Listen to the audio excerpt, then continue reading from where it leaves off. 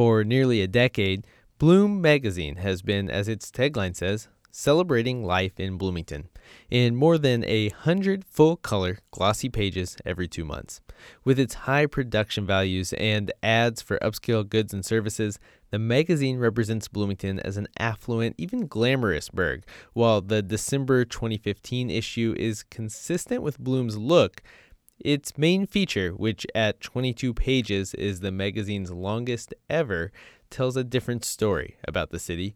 WFIU's Yael Cassander reports. The current issue of Bloom magazine features a shot Ray Jordan took on the edge of the Indiana University campus, looking east through the sample gates.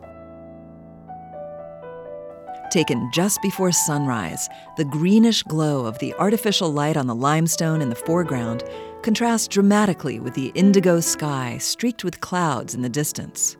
But training his eye on beautiful scenery is not something Jordan's done much of for decades. This is kind of like a reprieve from the ugliness that you see as well, and that you experience, with other homeless people, Once an amateur photographer, the 74-year-old Air Force vet and former employee of RCA and the U.S. Postal Service has been homeless since 1983. It was just kind of weird. My life just kind of crumbled around me, and my wife left me.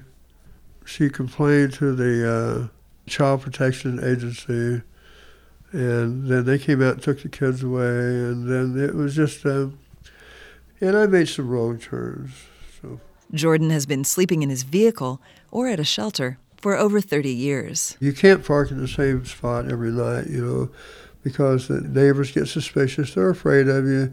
They think that you're going to break in and kill them. I don't know what they think, And some of them act like they're scared to death. And when I see that, then I move. I just get out of there.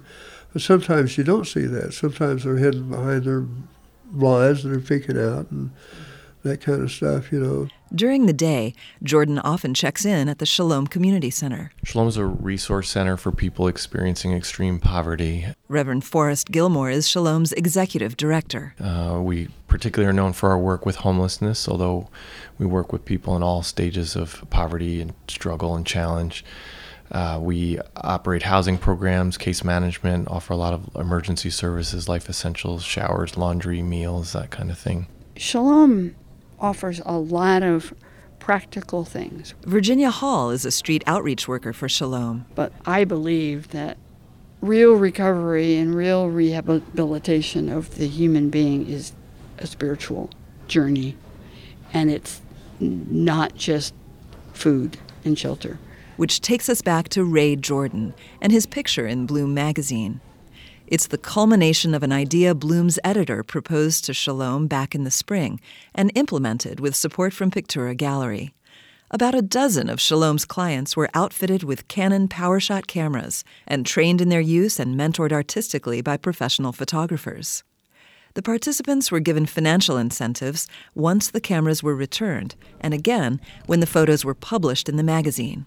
Jordan was among those to whom the opportunity was extended.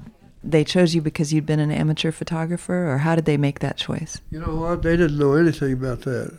And that was the same question I asked them. Why did you pick me? So, I don't know. I don't drink. I don't smoke. I don't drug. And I'm sure that they were trying to look for people that were responsible, So I would have fallen into that mode. The project gave people who are not regularly asked to be relied on the chance to prove their dependability. We didn't know what would come out of it. We had no idea. Well, we were worried whether our clients would be able to follow through. We were worried about whether, the cameras would come back. And everybody that participated completed it. They did amazing. They did so well. All told, they took over 5,000 photos. The gratification that comes with completing a task and receiving approval and compensation for doing so was one major benefit of the project. Are they going to all become photographers? That's not the point. But that it boosted them enough maybe to say, hey, I can do something and I can follow through. Maybe I could apply for a job. But maybe there was something specific about taking and sharing photographs that helped elevate their spirits more than finishing any other job would have. Did it feel good that this magazine wanted to know what the world looked like through your eyes? Yeah, really. I can't really explain it. Yeah, I felt really good. Really good, you know. It was nice to get a camera back in my hands again, you know. But they had a fundraiser at the ballroom at Fountain Square Mall, and I got a lot of compliments on this, you know. And people were really nice. You know, it's the best I've been treated for a while. It's really hard to put this in words, and maybe that's the point.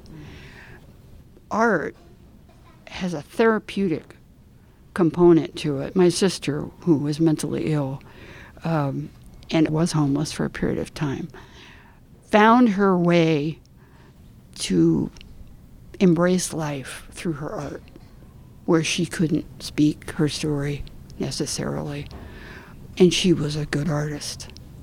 She found that she could teach through her art, and did some of that. So I've always been sensitive to nonverbal expressions, music, art, all kinds of art, and that people find their voice. And so maybe that's what came. People began to find a voice that's not, I'm homeless. That is one of the reasons, the core reasons for this project is I think it brings out the humanness of the photographers in a way that the word homeless does not. Beauty strikes all of us. I can't tell you how many times I'll be walking with somebody and they'll say, "Did you see that?" Or "Did you see that sunset last night?"